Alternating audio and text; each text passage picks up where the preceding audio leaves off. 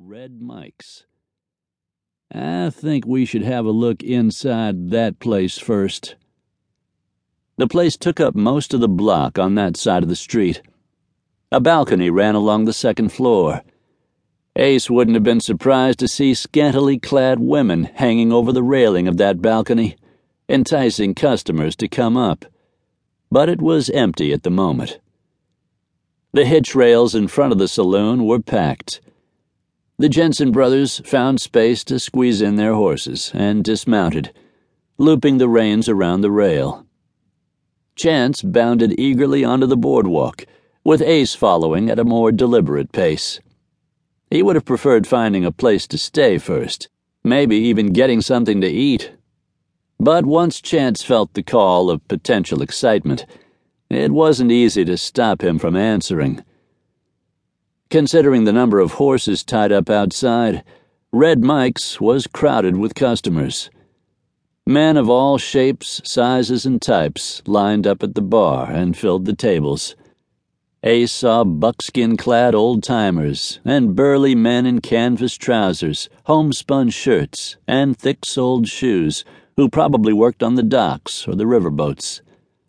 Also in attendance were cowboys in boots, spurs, and high-crowned hats, frock-coated gamblers who reminded him of Doc, and meek, suit-wearing townsmen. Circulating among the men were women in low-cut, spangled dresses that came down only to their knees. Some of them looked fresh and innocent, despite the provocative garb, while others were starting to show lines of age and weariness on their painted faces. All of them sported professional smiles as they delivered drinks, bantered with the customers, and occasionally perched on someone's knee to flirt for a minute before moving on. In each front corner of the big room was a platform with steps leading up to it.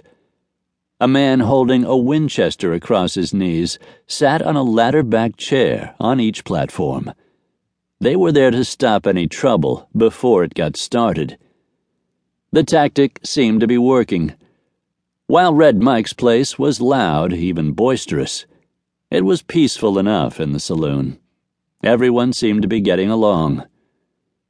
Ace leaned closer to his brother and said over the hubbub, "It's too busy in here. We'd better move along and come back later."